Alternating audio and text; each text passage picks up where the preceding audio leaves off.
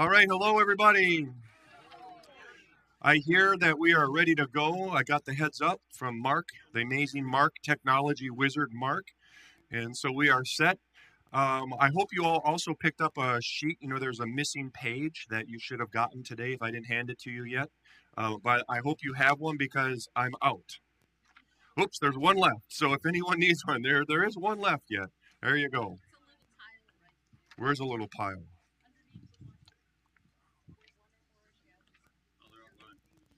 Yeah, we gave them away already.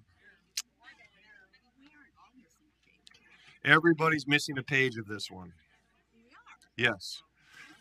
See, what happened was I'm out, so you'll have to share with those around you if you like have an extra look for someone that's losing doesn't have one. You see, what happened was somehow I only printed half of your last page of Unit 31. So in your book, you probably have on your third page, you have half of what we just passed out.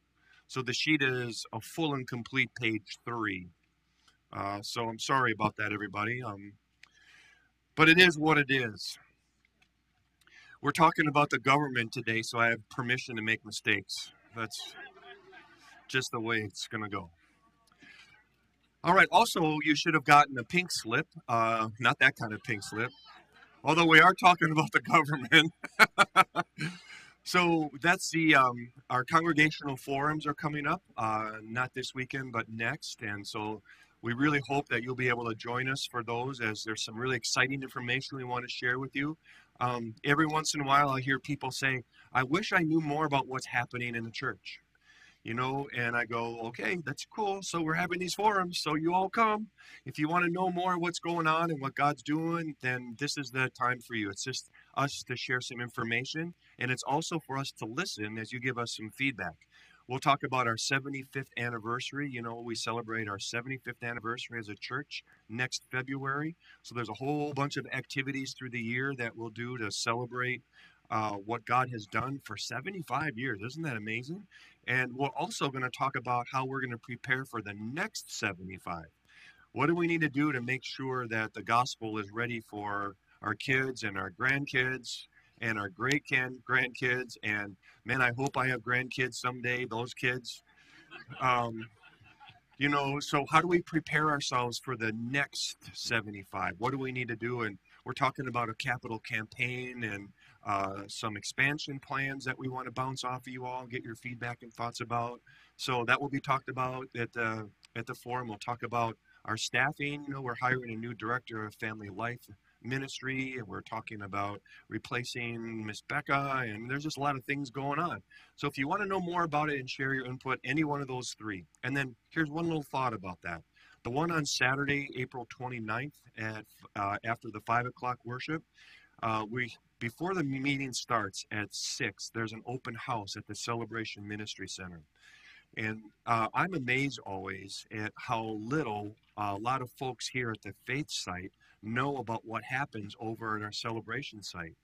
With an incredible day school, an incredible child care center, maybe you've not seen their rooms. Maybe you've not seen the playground. Maybe you've not seen how they fight for every inch of space. Maybe you've not seen how the library just stretches down the whole hallway. Anyway, if you want to just take a look and see that, join us for that at 6, and the meeting will start at 6:30. So you can see a little bit what that looks like too. All right, so that's what your pink forum is all about. Yes, ma'am. Yes, same program at all three.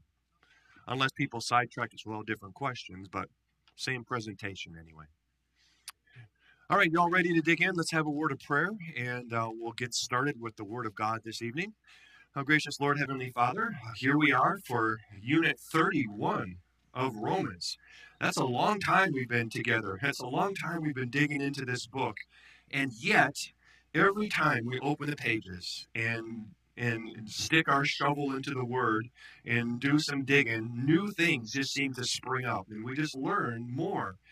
It's just proof to me, God, that this Word is a living Word, and it's your Word, and it's just full of truths that we need to know for life. And so we are so thankful and grateful for the word that we studied tonight, and ask again that you would just open our hearts and minds, especially as we talk tonight about kind of a controversial subject, how we respond to government and how we treat the government and what is the role of government in our lives as believers. And so as we mess with that, we just ask God that you would just clear away all the roadblocks and let the word speak truly and clearly to us about our responsibilities to the government and its responsibility to us and your purpose in it. So thanks for this time, and pray that you bless it and use it well in Jesus' name. Amen. All right, my friends, I still don't know how this happened. How in the world did we get this class on government tax day? Right? Because today is tax day, isn't it? How on earth did that happen, right? So I don't know. There's two little jokes right there. The IRS, if you look at it, actually says theirs. Do you think that's a coincidence? I don't either. Or my favorite, Bill Murray said the best way to teach your kids about taxes is by eating 30% of their ice cream. So anyway, we have all kinds of feelings and thoughts about the government, don't we? And what's appropriate and what's right. I don't know. Just a coincidence that God's got us talking government on tax day? I don't know. But anyway, it is what it is. So, yes, sir. Right what? In the book of Romans?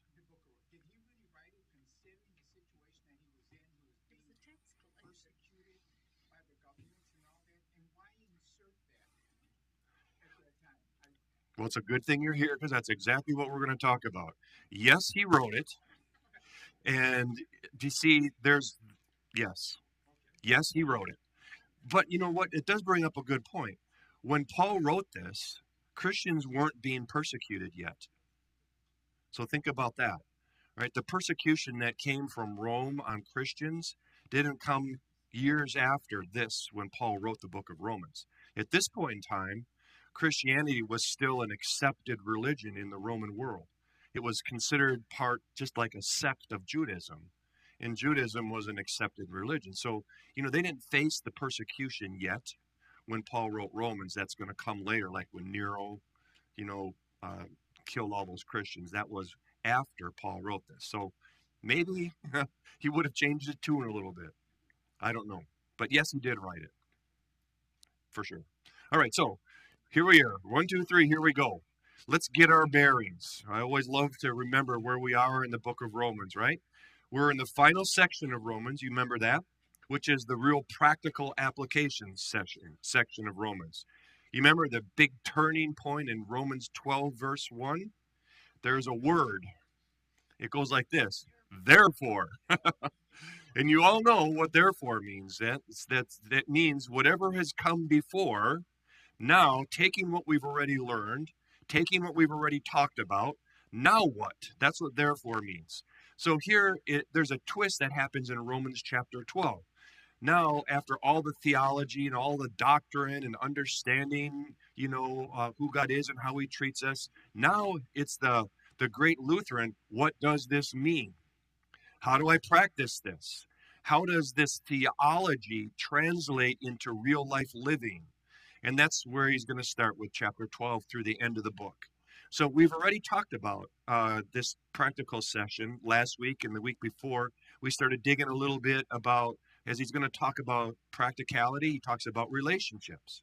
He's already talked about our relationship to God. He's already talked about our relationship with one another. He's already talked about our relationship with the church. He's already talked about our relationships with our enemies. Do you all remember that discussion, everybody? Just nod your head like this, make me feel good. Thank you. Right? So today he's going to talk about another relationship, the relationship we have with the government.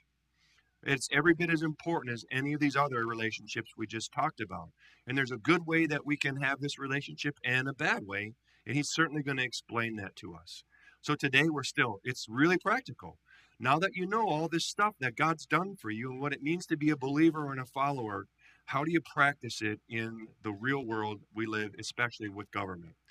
So you're going to see today on our study, these are the three sections that we're going to look at. If you're just looking at your book with your missing page, you're only going to see the first two sections because for some crazy reason I left off the third section. So your missing page in is the third piece. So today we're going to talk about the nature of government. We're going to talk, or I should say that differently. St. Paul is going to talk about the nature of government. He's going to talk about the purpose of government, and he's going to talk about our responsibility and our relationship that we have with the government. So those are the three big chunks that you'll see on your study guide that we're going to work through today. All right? So we're going to start with the first section, the nature of government, right? And in this section, you're going to see that there's three things that we're going to chat about in the nature of government. We're going to see that civil government is a part of God's purposes for the world. We're going to see that government leaders are servants of God himself. And we're going to learn, as St. Paul teaches us, that civil government is only temporary. Yet, right? So again, don't panic. We're going to get at each one of these one at a time. So if you haven't written them down, don't hate me when I switch right now. So here's number one. Civil government is a part of God's purpose for the world. Why do we say that? St. Paul said in Romans 13, he said, everyone must submit himself to the governing authorities. For there is no authority except that which God has established. Right? Do you see how clear that is? Right? The authorities that exist have been established by God. Consequently, he who rebels against the authority is rebelling against what God has instituted. And those who do so will bring judgment on themselves. Man, Paul's not mincing words right out of the chute, is he? Right? So the first thing he wants us to understand is that the idea of government, the idea of an authority that has been placed over us in our communities, in our societies, is not a man-made idea. It's not a man-made institution. It's a God-given thing. All right? Do you see that, everybody? So already, maybe you're going to have to reorient your mind a little bit about what you think about government. When's the last time you said, I'm so glad my government is a God-ordained institution? Maybe it's been a while, huh? Yeah, right? So right off the bat, we just got to understand St. Paul's clear teaching that government is not an accident. It's not a man-made thing, but it's God's thing. It's God's purpose for the world. So note this. St. Paul doesn't mention any specific form of government. And that's important, right? Because we Americans like to think that our form of government is the only God-ordained form of government. That's not true. That is not true, right? In fact, what I believe is that there are some forms of government that are better than others, but no human government is perfect. Does anybody believe government is perfect? Probably not, right? So, but the point I'm trying to make with this is that it's important that when it says that God established government, we can't think to ourselves, we get into this America is a godly nation thing, and that our government is the only God-ordained way of doing things. That's not what St. Paul is saying here. So we need to be careful as we start mashing through this, right? There's not one form of human government that is ordained. God works through all forms of government, whether they're good or bad, whether they're helpful or not, whether they're evil. God works through them to accomplish his will. And we'll deal into that a little more detail as we move through. But for now, we're just laying this foundation. All government is a part of God's purposes for the world. All right? So it's interesting as we think through this. If you read the Bible, there's only three what we call institutions that God has sort of instituted, that he has put into motion. Again, on your outline, you can see these three things. So the first institution is the family. So again, I want to say the same thing I said about government. Family is not an option. Family is not made up by God. Family is not just sort of coincidence, the way things turned out in this world, over time, but it's a God-ordained, God-instituted thing. God, when he planned out the world, planned for people to be in families. And do you know what family means, everyone? Family means a husband, that's a man, a wife, that's a woman, and together they come together and have children, and that's what God calls a family. And that is not up for debate. That's not something that we can just change because we didn't make it. We didn't institute it. We didn't create it. It wasn't our idea. We can't vote on what we want to call a family. We can't vote on what we want to say is a marriage because that's a God thing. All right, are you okay with me, everybody? Right? You know, you and I might agree with that, but if we stood up in downtown Appleton and said this, people would start throwing tomatoes at us. You're lucky if it's tomatoes. You know, not everybody agrees with this, right? But the family is a God ordained institution, and I believe it is the foundation of every healthy society. And once the family is ripped apart, society crumbles as a result. And we see that happening around us today, don't we? God had a plan about how things were supposed to work. And when that plan is messed up, then everything gets messed up. All right, family is one of the three institutions. You know what the second one is? The church. The church is also an institution that God Himself invented, that God Himself created. He knew that we needed each other, that we needed to come together. He knew that we were created to each be a part of the body of Christ. And in this beautiful body of Christ, each and every one of us has a different purpose. Each and every one of us has a different gift. Each and every one of us is vital to the whole. And each and every one of us would absolutely die if we were cut off from the body. The examples in the Bible abound about the church. The body of Christ is one. That Jesus is the vine and we are the branches is another. You know, there's all these beautiful pictures of the thing called the church. We need each other. We were created for each other. We were created to be in community with one another. So again, we can't change that. We can't invent a different way of doing things because this is God's thing. It's His institution, the church. And the third one, government. Government is also an institution created by God. Now, again, when you hear government, when we talk about that word as we're talking how Paul uses it, maybe a better way to talk about it is authority. Because when we hear government, we immediately lock into our understanding of government here in the United States of America, right? A republic. You know, we think of that. When really that's just one form of authority that God has placed over people and over communities in order to accomplish His plan and purpose. But again, an idea of a society with no government, a society with no rules, a society with no authority, that's not God's plan. That's not the way He wanted it to be. He knew that we needed this government, this authority in our world. So these are three vitally important institutions that God created. Thoughts or questions? Mark, we need you. Thank you, sir. We made him sit closer to you so he's not all the way up in the front.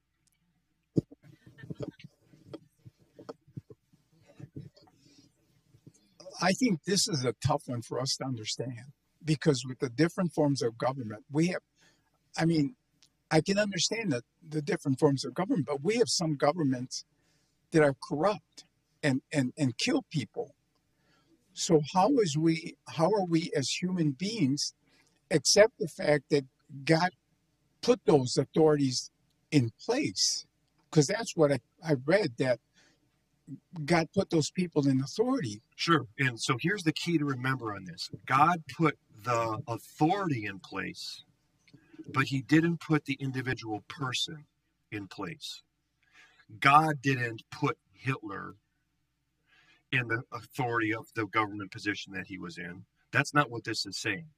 The way I kind of look at it is when you salute and you pay respect to someone who is in a uniform, you salute the uniform, not the person, right? And that's the way it is when we're talking about government and authority. God instituted the government and the authorities over us, and God uses all kinds of people in that government to accomplish his plan and purpose. Good people, bad people, believers, unbelievers. He still uses them in his way to accomplish his plan and purpose. But we're going to actually get into a whole section about that a little bit later, so hopefully it'll get even a little more clear. Yes. With all of this, I mean, God has kind of put things in place, but it's not like he doesn't want us to go and kind of respond to evil. I mean, he says we don't accept evil. We do things against it. So it doesn't mean that we can't go against the people in the government. Absolutely. The government and the authority is there, but that doesn't mean we have to sit on our hands and let them Absolutely. run over us. Not what we're saying at all. Yeah. And again, that's another whole section we're going to get to tonight. You know, how do we still respect authority and also obey God at the same time if they contradict one another? We're going to chat about that. It seems like God is given, not just about everything, but a lot of the things God is giving us two sides, like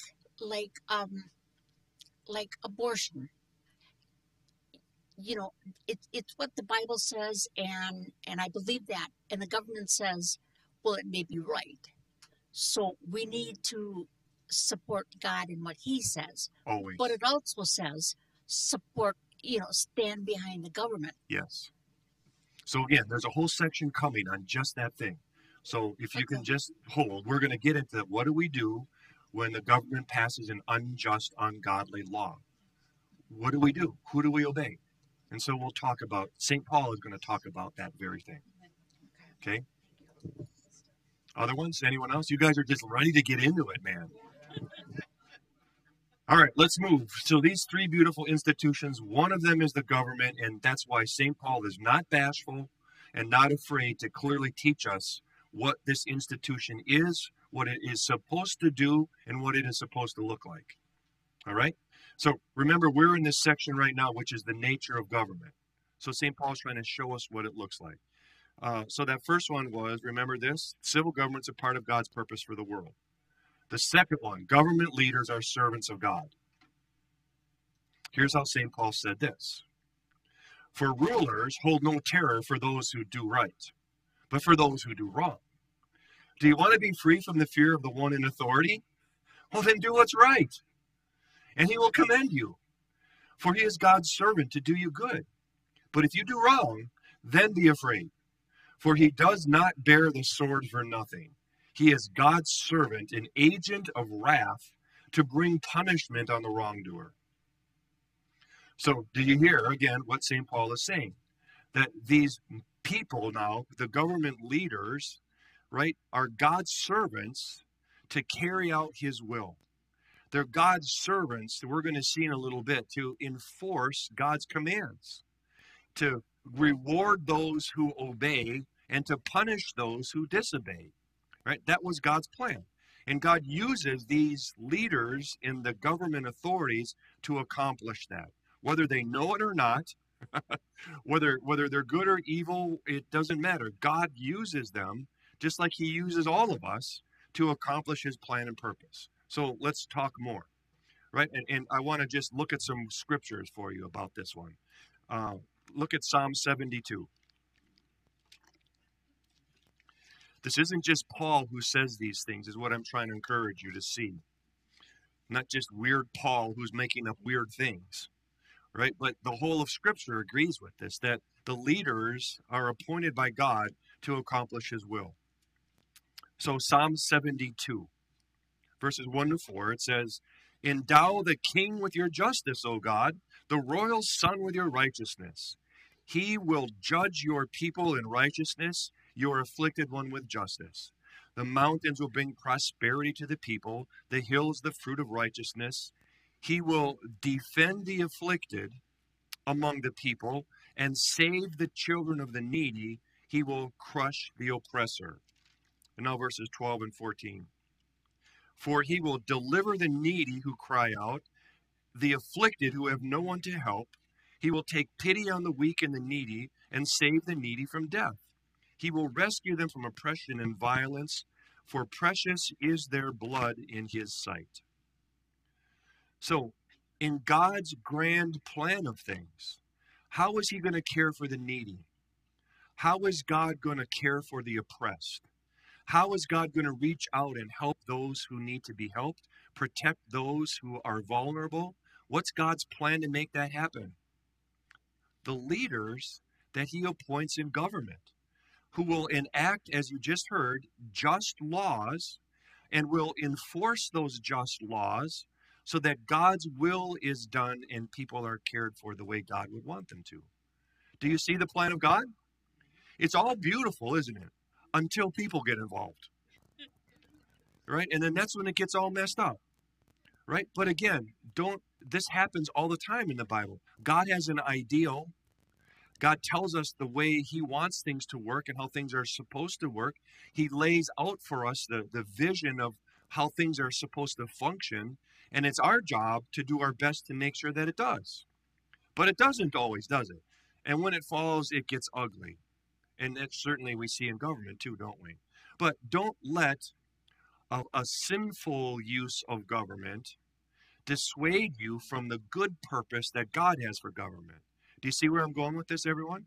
This is really important, that somehow we're able to distinguish what God wants and what actually is. Right? Are you with me? Right? But for now, we just need to know government leaders are servants from God. There's another one, Isaiah chapter 10. Would you turn there?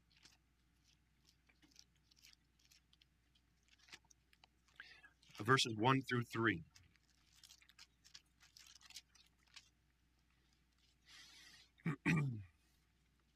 Here's what Isaiah says. Woe to those who make unjust laws, to those who issue oppressive decrees, to deprive the poor of their rights and withhold justice from the oppressed of my people, making widows their prey and robbing the fatherless. What will you do on the day of reckoning when disaster comes from afar? To whom will you, these are these evil leaders, whom will you run for help? Where will you leave your riches? Nothing will remain but to cringe among the captives or fall among the slain. So, do you see God saying here? There is a purpose that he has for the leaders. And when they violate that purpose, right, when they turn contrary to that purpose, God's will is not done, but their day will come. Did you hear that there? Pretty clear in Isaiah? All right. So, we cannot get past this, that God uses government leaders to accomplish his purposes. Whether they know it or not, whether they believe in him or not, God is at work through each and every one of them in his own God way to accomplish his plan and his purpose. All good? All right. Next, we're still talking about the nature of government, right? Civil government is only temporary. We need to remember that God, when he established this thing, did it just for this world. 1 Corinthians 15, St. Paul said, then the end will come when he, Jesus, hands over the kingdom to God the Father. And when does he do that? After he has destroyed all dominion, authority, and power. A day is coming, says St. Paul, when all the governments of the world now that seem so powerful, seem to be so much in charge, these things are going to be toppled. They're going to be destroyed and done away with. And in the kingdom to come, there will not be any more government like we have now. Eventually, God will abolish all human forms of government and will live in the ultimate government, the kingdom of God. Right? And who will be our president? Yeah, exactly. God the Father, Son, and Holy Spirit. Right? He will be our leader, and he will be the one who sets the course for our actions and how we live and work and have our being. Right? So we just need to know that all this stuff we see is temporary. It's not going to last forever. So Philippians 2, again, Paul said, at the name of Jesus, every knee should bow in heaven, on earth, and under the earth, and every tongue confess that Jesus Christ is Lord, to the glory of God the Father. That day is coming, right, when Jesus returns, and all governments fall, and every knee bows. So no matter what form of government we're under, we need to remember it's just temporary. It's not eternal. God's kingdom is eternal. Our kingdoms on earth are not. You all get that? That one's pretty easy, pretty clear. All right, so now let's move from the nature of government. That's what it is. That's what God intends for it to be. That's the reason that it's here. Now let's move to the purposes. And we're going to see that there's four things. Again, this is straight out of St. Paul's mouth. Four reasons that there are specific reasons for government. One, to protect human life. Two, to protect personal and property rights. Third, to handle disputes between people. And fourth, to punish lawbreakers. And again, we're going to look at each one of these four, so don't panic right now when I switch. Some of you type A people are going, give me more time. So the first purpose of government is to protect human life. So important. We all know Exodus 20, verse 13, the fifth commandment, you shall not murder. All life is precious to God, regardless of age, regardless of perceived value to society. You do know how opposite that is of what we hear in our world today, right? Life begins at a certain age, not at conception. Life is only valuable so long as it can contribute to society, as long as there's some worth that we can glean or gather from it, right? That's not what God teaches. God is very clear in the scriptures that all life is precious in his sight. And when does life start, friends? Third trimester? Second trimester? First trimester? As soon as you can wear a cute little cuddly Green Bay Packer jersey? No. When? Conception. From the moment of conception, that is a life that is precious by God, and he has given the government the responsibility of protecting that little life. And he's also given the government the responsibility to protect life at the end of days. You know, we're getting closer and closer to physician-assisted suicide, to euthanasia, to being able to say, grandma's really not much help anymore, so we're just going to pull the plug. We're not far away from those days because of the devaluing of life, or maybe a better way to say it, the qualifying of life. You know, the quantifying of life, that life is valuable so long as it adds something to our lives or our community. So you shall not murder. And a role and purpose of the government is to protect life. Look, Genesis 9 already. God said, whoever sheds the blood of man, by man shall his blood be shed. For in the image of God, God has made man. You know what I think? I think this verse is talking about capital punishment. That the Bible is clear that God has given the government the authority to punish with capital punishment, right? The authority, you don't have that authority as an individual, but the authority of the government to kill those who have been convicted of murder, right? I believe that's a God-given, Bible-based power or authority that the church has, or the government has. However, right, is it allowed in the Bible? I would say yes, but here's the million-dollar question. Is it the best way to punish and deter crime? That's the maybe. That's the debatable point. See, the Bible doesn't command the government to do capital punishment. It gives the government the ability to use it if it deems necessary. And so what is necessary? That debate we can have. We can chat about that. Does capital punishment really deter crime? I don't know. Does capital punishment really bring value to our community and our society? Or does it devalue community and society? So that debate wages. But don't miss the point. The point is God has given the government the right to enforce capital punishment.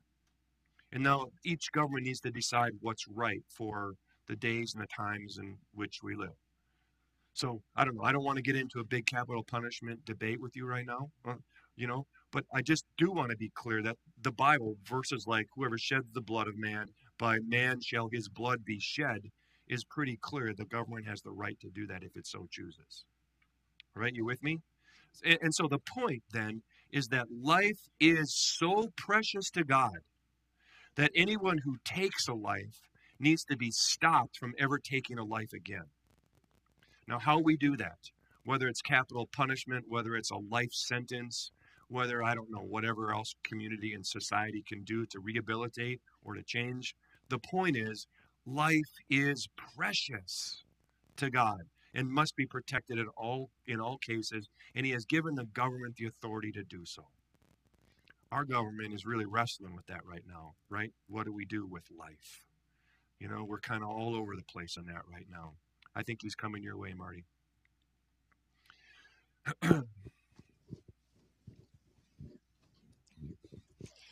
That's what I was kind of getting to before. Now, he's got two things up there.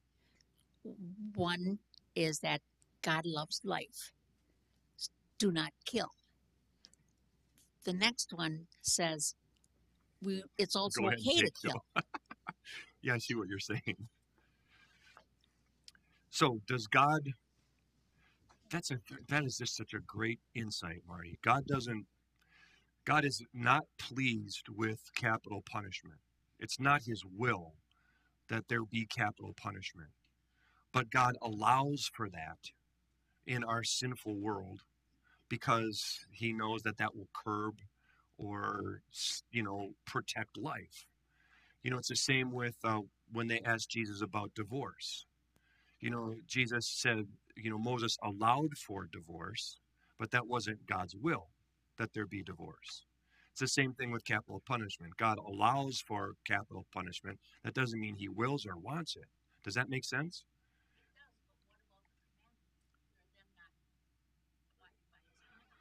Oh, yeah. See, there's exceptions to the, right? Like there's also a just war. Is it wrong to kill in a war? So the fifth commandment doesn't negate all murder. It negates certain kinds of murder. Right? Right? It allows for the the messed up of God's creation. The mess up of God's creation allows for us to try and right the wrongs. And sometimes it takes a wrong to right that wrong. That's all I can do. That's the best I got for you there. Another one? But look in Oklahoma when that guy killed all those people, and he was fine with them killing him. Yeah. So yeah, that's part of the debate. What's a worse punishment? I mean, I'm thinking if it was me, I would just take the chair instead of spend the rest of my life in prison. What's a worse punishment, really? I don't know. But that's the debate, whether it's really helpful or not helpful. All right. So just again, and it's easy. See how easy it is to get lost in the trees and miss the point? The point is the government has been entrusted by God to protect human life in every case possible, right? From all ages and all perceived value to society. All right, next, purpose to protect personal and property rights. We just talked about the fifth commandment. Now, the sixth, seventh, eighth, ninth, and 10th commandments, here they are for you. You shall not commit adultery, you shall not steal, you shall not give false testimony, you shall not covet anything that your neighbor owns. You know what these all are? These are like this. These commandments can be summed up in this. Don't take stuff from your neighbor. Every one of those commandments, that's what it is. Don't take stuff from your neighbor. And that's what the government is supposed to protect. It's supposed to protect the things that God has given you, the things that you have a right to have. The purpose of government is to protect people from stealing your stuff, from bearing false witness against you, from stealing your wife, from taking your house or your home, your possessions, your cow, your cattle, all those things, right?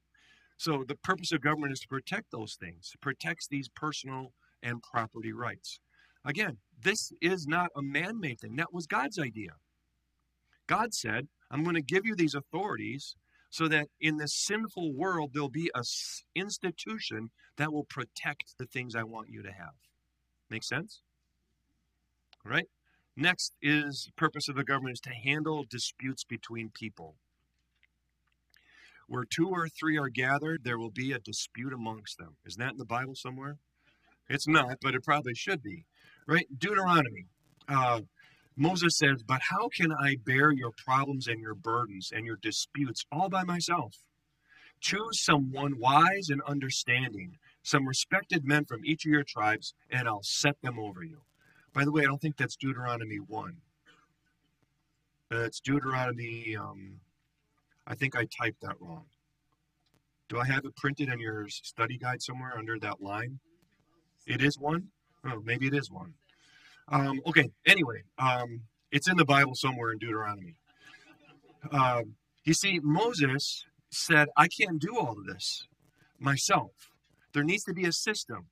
There needs to be someone in authority who can handle these disputes. So you know what Moses does? He sets up a judicial system.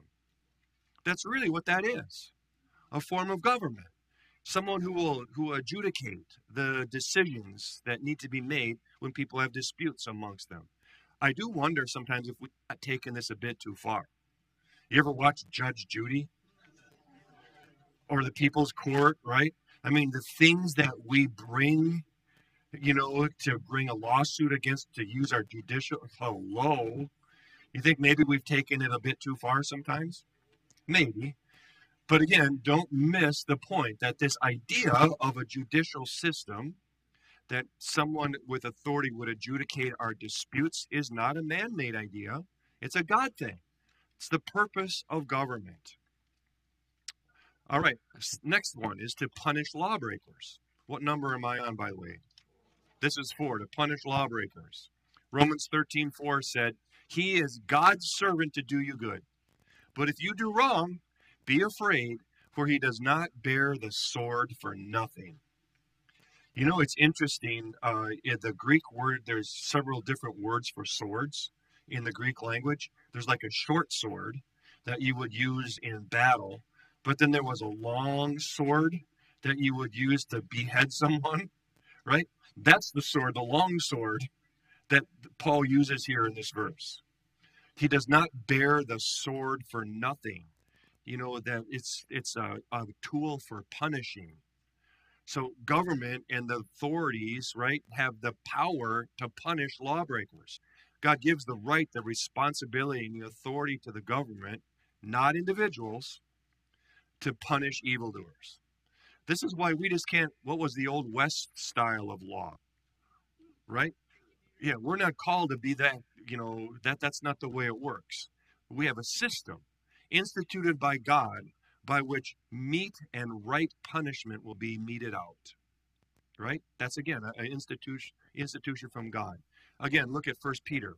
"Submit yourselves for the Lord's sake to every authority instituted among men, whether to the king as the supreme authority or to the governors who are sent by him to punish those who do wrong and commend those who do right." Right? So you see, government has the responsibility to punish wrongdoing. So I thought I had another thing, but I don't. So again, when that happens, we should rejoice and be happy that the government is doing its job correctly. Right? Anyone a thought about the purposes of government? Again, Mark, where'd you go? It's Marty. Thank you.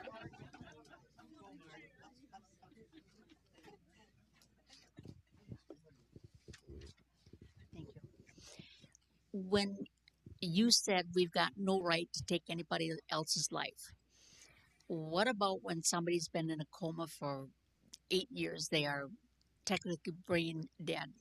By us choosing, no, we don't want them on life support anymore. Is that what we're doing? Are we taking his life? I mean, No. When you allow for someone to die naturally, that's not taking their life.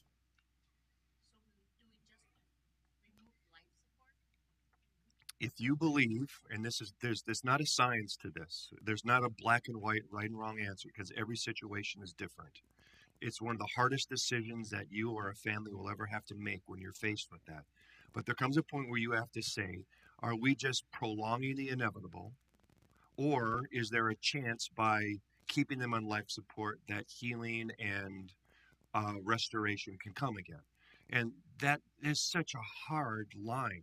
Sometimes it's an agonizing decision. But again, understand the reasoning, right? If you just allow someone to die, that's not taking their life. But if you use medicine correctly and the gifts of technology and medicine to prolong life so that healing can come, that's a good thing. But how do you know in that? I've been with families at that moment, and it's just a really hard decision. But so do you see where the reasoning is on how we would make that decision? If you're just prolonging the inevitable, then it's okay to let them go. That's. I'm sorry I couldn't hear you. That's why it's important to have a living will. Yeah, I agree. It's very helpful for your families. Very, very helpful. Mm-hmm. Yeah,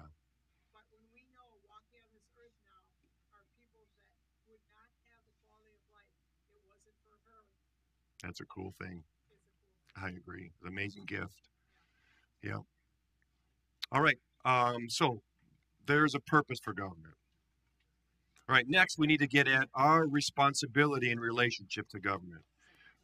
That's the page that you're missing, right? That I handed out tonight. So we've talked about the nature of government, what it is that God made it. We've talked about the purpose of government, how God wants it to work. Now, the last piece is that, okay, so what's our responsibility? How do we interact with government, and how do we deal with government when it goes astray? So we're going to see these 6 things. We'll look at these one at a time. We're going to learn that Paul's going to teach us we are a citizen of 2 worlds.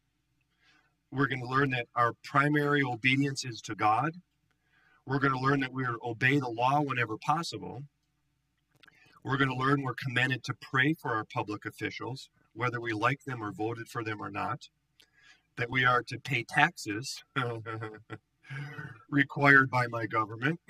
And 6, that we are to influence our government for good. And there we'll talk about the responsibility we have in America to vote. So let's run through these. First of all, I'm a citizen of two worlds. Paul said in Philippians, our citizenship is in heaven, and we eagerly await a Savior from there, the Lord Jesus. So while we're a citizen of America, of the United States of America, St. Paul says we are at the same time also citizens of heaven. What in the world does that mean? It means that our citizenship in heaven, and we're also some earthly country, we have dual citizenship. And here's the thing. Whenever you have dual citizenship, there's going to be conflict. Whenever there's dual citizenship, there's going to be times when they don't agree with one another, when they have different purposes, when they have different responsibilities and expectations. So this is the fun part that you and I are going to get to play with here in this world. How do we live with this dual citizenship? With 1 foot in the United States of America and 1 foot in heaven, right? How do we mess with that? Well, isn't this good? Here's the Greek for today. By the way, this is a homologumenen, which is, remember what that was? A word that's only used 1 time in the entire New Testament, right? This is polituma, word for citizenship. Does politicma sound like a word you might know in English? Politics. We get our word politics from this word translated citizenship in the Greek. So this whole idea of politics is this challenge that we have of living as dual citizens on earth and in heaven. Politics is really supposed to be about how do we make sure that those inconsistencies are not there. How do we make heaven, like we pray in the Lord's Prayer, thy kingdom come, where? On earth as it is in heaven. See, that's politics. That's these 2 kingdoms that we need to try and resolve and work together through. So Jesus had this pretty square. You remember they tried to trap him with that question, gave him a coin, and then they tried to trap him. Should we pay tax? He said, give me a coin, whose picture's on it? And he had that great response, give to Caesar what is Caesar's, and to God what is God's. Can you see the dual nature of citizenship in his answer? He's not denying that we don't live in both, but he's saying there's a proper place for both. And we have to figure that out. Don't forget, Jesus also said, seek ye first the kingdom of God and his righteousness. So you can see where I'm going with this for the next point. You can see where this is leading. I did it again. You can see where St. Paul is going with this point, can't you? You can see where he's leading here. We live in these two kingdoms. We have to make sure that they work together as God intended them. But when they don't, our primary obedience is to God. So that's number 2 on your sheet. Right? When there is conflict in this dual citizenship and we live, our primary obedience is to God. I love the examples we have of the apostles. In Acts, after they were commanded not to preach by the authorities, we hear this. They called them in again, and they commanded them not to speak or teach at all in the name of Jesus. But Peter and John replied, judge for yourselves whether it's right in God's sight to obey you rather than God. For we cannot help speaking about what we have seen and heard. In other words, they said, if you're going to tell me to do something that's contrary to what God has called me to do, who am I going to listen to? Of course, they're going to follow God, right? You tell me what's right, to follow you or to follow God. Later in Acts 5, the same issues. Having brought the apostles, they made them appear before the Sanhedrin to be questioned by the high priest. I love this. The high priest says, we gave you strict orders not to teach in this name. And yet you filled all Jerusalem with your teaching and are determined to make us guilty of this man's blood. Who's he talking about? About Jesus, for sure, right? And what were Peter and the other apostles' response? We must obey God rather than men. See, so there's the rule. So whenever these two kingdoms, the earthly kingdom and the civil kingdom, conflict with one another, where's our allegiance? It's always God's kingdom. The kingdom of God will always trump the sinful kingdom of men. Always. Now, does that mean that once they said this, that their lives just got a whole lot easier? It did not. In fact, their lives got a whole lot more complicated.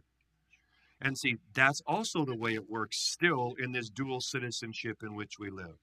Sometimes to stand up for the kingdom of God means that there will be ridicule and persecution in the kingdom of men. Right? Would you agree? Right? So even though we're saying the primary obedience is to God, we're not saying that just makes everything easy, but we're saying we're still doing what's right. Sometimes we may have to make moral choices that are unpopular and maybe even illegal if the law is in direct contradiction to what God has said. Right? So anytime that I call it an unjust law, anytime there is an unjust law, a law that's passed that's contrary to the word of God, I am bound by conscience. I am bound by the word of God to stand against that law and to face whatever consequences come my way. That's what it means to be a Christian. Now, you and I have no idea what this is like. We may think we have it bad right now. We do not.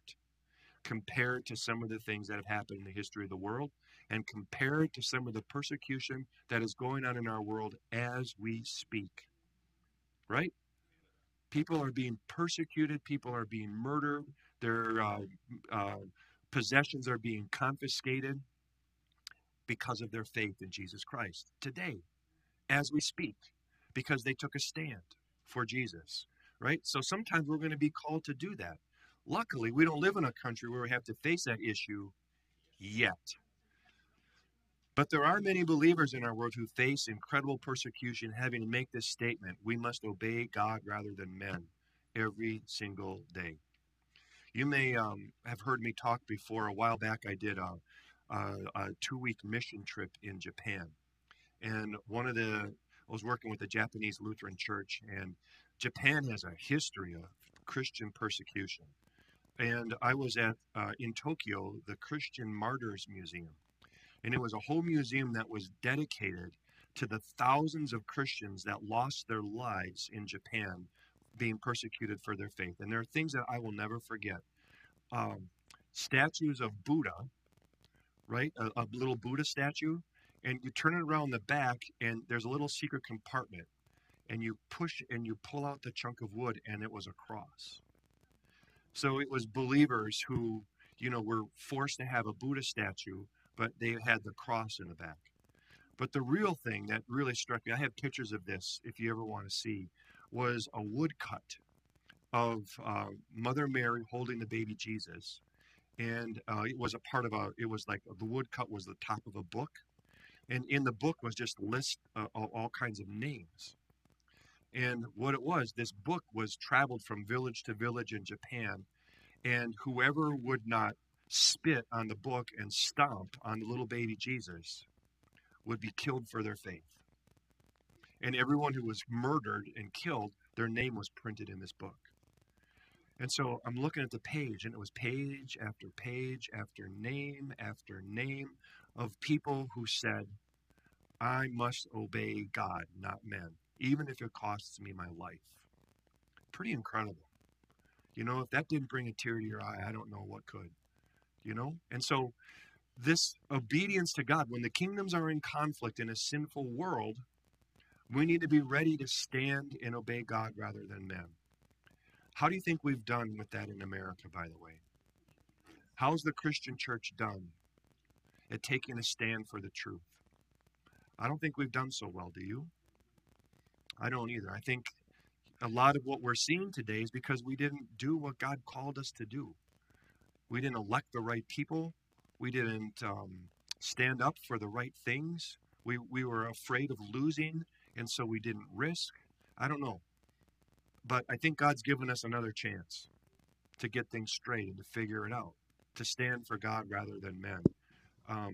So our primary obedience is to God. I'm sorry, did you have a hand?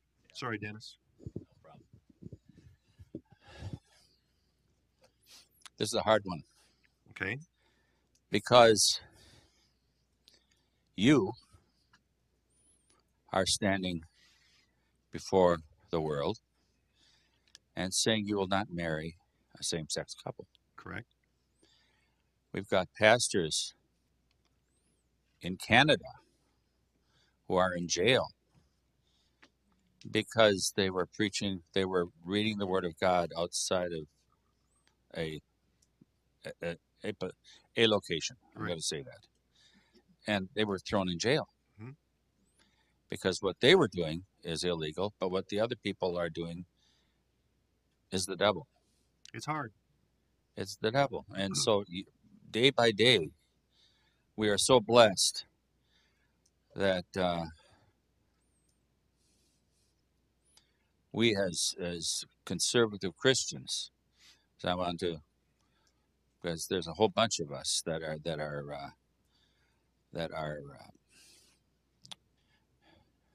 in your same shoes you are, Mm-hmm. that are standing up for God rather than man. Yep. That's our task. It's not going to be easy. It's going to be costly, but it's what we're called to do. Amen. Agreed. All right. So what does this mean next? So we just cannot willy-nilly choose not to obey the law. Again, St. Paul is really clear about this, that we need to obey the law whenever is possible. I think I have 4 little things under your outline for this one, right? A, B, C, and D, right? 1, 2, 3, 4. Why is it important for us to obey the law whenever possible?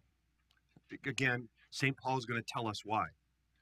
Number 1, he says, remember, God's established the authority. So when you obey the law, who are you obeying? God. Everyone must submit himself to the governing authorities, for there is no authority but that which God has established, he said. And this is where I said, when a soldier salutes, he salutes the uniform, not the person in the uniform. We can obey the law without respecting the person. Right? That's a bad word. Without liking the person. you can still respect our government, even though some people in the government we believe are corrupt. Do you know what I'm saying? Right? But we still have to obey the laws whenever possible, even if we don't like or agree with the person. Second, we need to obey the law for our own good. St. Paul said it this way: rulers hold no terror for those who do what's right, but for those who do wrong. For he's God's servant to do you good. So here's one of these things that drives me crazy. I printed it here for you. You don't have to fear the police if you're keeping the law. I don't understand this whole idea that, I mean, I agree that like the institution of our officer, the police, can be bad people in it that can do some bad things, right? But that's a God-given gift to protect us and care for us. And as he said, if we just obey the law, we don't have to fear the law, right? It's a pretty simple thing for me. I don't know. If a police person says to me, stop, I think I should stop. Do you know what I'm saying? It just makes sense to me. I don't fear the law because I try to obey the law, right? Although I do know someone who got a speeding violation today. I'm not pointing out any names or anything, but I'm just saying. All right, so we obey the law whenever possible for our own good. Third, we obey the law to maintain a clear conscience. He said, therefore, it's necessary to submit to the authorities, not only because of punishment, but also because of conscience. I mean, think about this. Isn't this something you tried to teach your kids when they were growing up? That you do good, not to avoid punishment, but you do good because it's the right thing to do. Do you understand? Right? And that's what St. Paul is saying here. We obey the law, not to avoid punishment, but we obey the law because it's the right thing to do. We obey the law because when we do so, we have a clear conscience. We just do it because it's the right thing to do. I would you agree that this is what blows my mind more than anything that's happened these last couple of decades? People have lost the idea of what's right and wrong. It's just weird what people think is right and wrong anymore. You know? But if we would just obey the law that God has given us, we will understand right and wrong. And when we obey good God-given laws, we'll have a clear conscience. Fourth, we obey the law whenever possible because we want to maintain a good testimony, a good reputation. Here's the way St. Paul said, submit yourselves for the Lord's sake to every authority instituted among men, for it is God's will that by doing good, you should silence the ignorant talk of foolish man. See, when you do good, when you obey the law, right, you shame those who break the law. When you do good and you obey the law, you silence the talk of ignorant and foolish men. I think the key word here is this word submit, right? Submit yourselves for the Lord's sake. When we submit and we do God's will, sometimes there's consequences, sometimes there's a cost, but God always works that to bring about a good. I think the classic example of that is the book of Daniel in the Old Testament. There's just some good stories in there. You remember young Shadrach, Meshach, and Abednego, right? They would not bow down to that statue. They would not bow down to the statue, the idol of the king. And so what happened to those poor guys? They got tossed into a fiery furnace. But did they burn up? No, they did not. They were protected. And God used that example to change a kingdom. Or think about Daniel. He was commanded not to pray to God. What did Daniel do? He went in his room and prayed. And what happened to him? He got tossed into a lion's den. But did he get any mark on him? No, he was protected. And God used that to change the king so that a kingdom was changed. Right? You follow the logic here. When we do what's right, when we obey the law, when we maintain a good testimony, when we do what's right, God uses that to change the world. I'm going to talk about that a little bit more later. That's God's plan to make this world run in the way he wants it to. When we obey the law, we have maintained this good testimony, good reputation. God can and will use that. Right? You all good, everyone? So here's the next one. We are to pray for public officials. I love it that he didn't say pray for the ones you like, but he said pray for all. I urge then, first of all, that requests, prayers, intercessions, and thanksgiving be made for everyone, for kings and all those in authority, that we may live peaceful and quiet lives in all godliness and holiness. We are to pray for all of our officials. Have you heard us do this at Faith? We do it quite often, don't we? And I'll quite often get complaints. Yeah, I will. I'm not making that up. You know, people say, why are we praying for this person who has passed this law or who, you know, is for this policy? And I'm like, because we're commanded to pray for these people. How is God ever going to change? How are they ever going to change if we're not praying for them?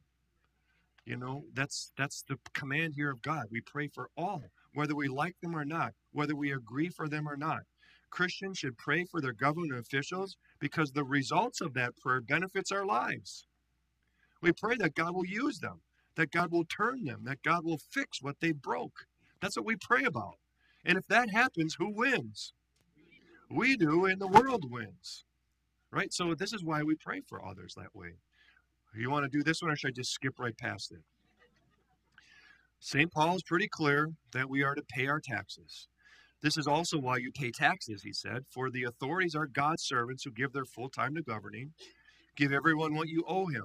If you owe taxes, pay taxes. If you owe revenue, then revenue. If respect, then respect. If honor, then honor. I think it's interesting how he lumps paying your taxes with respecting and honoring someone. Isn't that interesting? You know, for him, it's all the same. We're commanded to give honor and respect and to follow the rules and laws and pay the taxes of the government that's been placed over us. So does that mean that it's wrong for us? I put it this way: tax evasion is always wrong. Tax avoidance is okay. Do you know what I mean by that? Using the laws, the loopholes that are legal to do your best to maximize your refund, you know, so that you're paying what's fair. It's okay to maximize your charitable giving so that you pay less to Uncle Sam and more to your favorite charity. That's not cheating. What'd you say? You bet. So you get the difference between tax evasion and tax avoidance, or using the laws correctly. So if we're going to benefit from government, I think St. Paul says we need to have to pay for government. Somebody's got to pay for our military that protects us. Somebody's got to pay for the policies and the roads that we drive on, you know, all those sort of things, right? So pay the taxes that are required by the government. Does that mean we should never fight for better taxes? That's not it. We should. We want to make sure that we're holding our government accountable for a fair system of taxation, right? So that's an important part of what it means to be a citizen as well. But the point is, once that's set, we are told that we need to pay those taxes. Ouch. Don't you wish it said you don't have to if you're Lutheran? Or something like that? Yeah. Next, we are to influence our government for good. Again, this is part of God's plan. That you are not just to be a bystander in how the government operates, but we are to work to influence for good. I think of Jesus saying, "You are the salt of the earth. You are the light of the world." You know, think about, what does salt and light do? It penetrates. Light penetrates darkness. Salty flavor penetrates our food. And as believers, we're called to penetrate our world with the good news, with God's plan, with God's laws, with God's morals and values. And we're called to be salt and light in our government too. So how do we do that? We can make a difference in our society, in our government, in our culture by, number one, just voting. And not just voting, but being an informed voter. That is so important today. Uh, I'm not naming any names, but I just had a great discussion with someone I know and love dearly who just voted for a person because of one issue that was very important to them. But there's a whole lot of issues we have to weigh and balance, isn't it? To me, that was not an informed vote. That was an emotional vote based on one issue. See, we're called to be salt and light and to take the time, to spend the time that's necessary to be informed and then to vote accordingly, right? So that doesn't mean you have to be Republican or Democrat or independent. You need to, every case, look at the issues and vote accordingly. Mark, we have a question. Thank you, sir. So the second thing, I said we need to vote. That's one thing. And the second thing is, I think we need to get involved in the political process. So it's not enough just to vote. You need to get involved somehow. Whether that means putting up a sign in your yard, whether that means volunteering for a candidate that you know and approve of and want to support, whether it means you're giving to a certain uh, candidate or a certain group or something. It's not enough just to vote, but we also need to be involved somehow and to talk about this with people that we know, our circle of friends in our world of influence. So those are the two ways that we're salt and light. Go ahead. I just want to comment. I think most of us are at the age that after the 60s and 70s, a lot of things changed. The abortion got through. Um, we now we're at the point where people can't tell the difference between men and women. We have drag queens that are being put on at schools. The thing that bothers me is that we've allowed this to happen. Our generation went along with a lot of this stuff. Mm-hmm. We didn't stop. So my question is like, what are we going to do from now on? I have an answer. Well, I know, but I know that the left will always have people that they'll have thousands of people. And yet, where are we? Are we out there in front of the Supreme Court? Are we in front of other things going on? And I think that's the thing that bothers me. We've let it go on. Mm-hmm. And now I'm thinking, what are we going to do from now? I mean, we can pray and we can pray. Right. It's more than just prayer. It's these two things. It's voting, getting involved in the process. But I want to get to this too. My favorite saying, the local congregation is the hope of the world. Right? It's when we stand up and when Christians stand up, that's things are going to change. Here, this last point is the one I want to talk to, because it addresses your question exactly. I think the key to winning the world today, to winning back the world today for Christ, is not to vote in laws that keep people from doing bad things. But the only way to change the world is by changing individual people. The heart of the problem is the problem in the heart. Right? This is what I believe. So here's the way I think you and I can really make a difference today, is not by marching on Washington or Madison, holding up a picket sign, but the way we'll make a difference is when we share the love of God, when we share the will of God with the people that God's put in our circle. When we share that and we help them to know and love the Lord, guess what's going to happen to their values and their morals?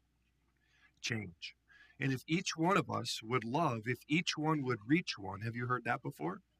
Right? If each one would reach one and help that one know and love Jesus, then what's that person going to do with their morals and their values and their beliefs and their vote? See, that's the way I think now that we Christians have to operate. One at a time, one person at a time, loving one person at a time, so that change can happen. Do you believe? See, because here, I think sometimes I just want to give up because I'm like, what can I do? I can't do much to change the system, right? I'm just one person. But what I can do is talk to one person, love one person, talk about Jesus to one person, You know, help one person know and love the Lord and understand the Lord's will for them. And if that would happen in each of our lives, that's going to make a difference. And that's why I'm back to this. The hope of the world is what? The local congregation, where each of us are reaching those around us with the gospel. So, DC, don't give up, don't get discouraged, but look at what you can do, which is love the people that are around you into Christ somehow, some way. Does that make sense? I see hands all over the place. Thank you, Mark.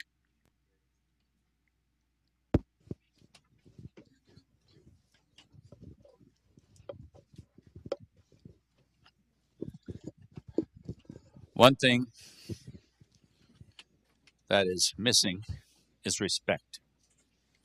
Respect for life. Mm, There is no respect for life anymore. yeah, People just shooting at people for no reason at all, or disregarding whatever anybody else says. yeah. And I think that we weren't wrong in 1973 when they did away with the draft. That was one of the main things. Mm, People learned how to respect the uniform rather than right now. yeah, Respect of uniform is uh, look at what the police have to go through. yeah. You know, we're Yeah. blessed here, but you get places south of here, and You know, but I don't want it's to end the night, Dennis. I agree with you, but I don't want to end on a negative, I sad totally note. understand. I So, totally you know, understand. like the whole gun thing you bring up in the shooting, you know, I'm not sure that the way we're going to fix that is by banning assault No, weapons. The no. way we're going to fix that is when we start to love people who are so hurting and so lonely and so lost that they would consider shooting a school full of kids. It has to start in the heart first. No, I'm not saying it's not important to pass good laws too, but that to me, I can't do much about that. But I sure can love the people that God's given me, and that's I want to just hold on to that. What we can do in this. When we started, you talked about the fact that when God created the world and he put the tree in the garden and he gave man a choice, he didn't make them love him. And I think you can't legislate morality. Yes, good point. You got it, like you said, we got to love each other, and you need to, it has to come from the heart. Hmm. And Don't you love you that can't phrase? make people. Yep. Didn't you love that phrase I had earlier? The heart of the problem is the problem of the heart. It just is. That's where we gotta start. Yeah. Um, okay, coming this way. Oh yeah, thank you for the reminder.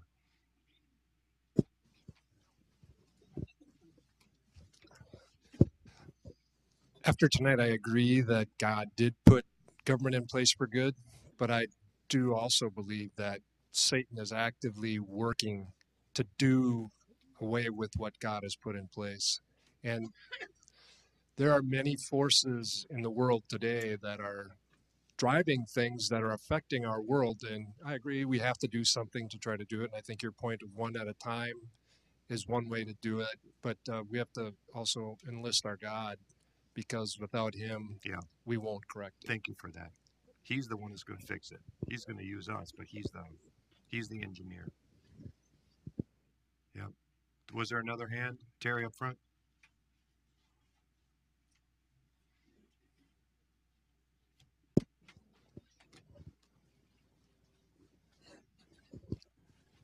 You know, Pastor, I agree with you.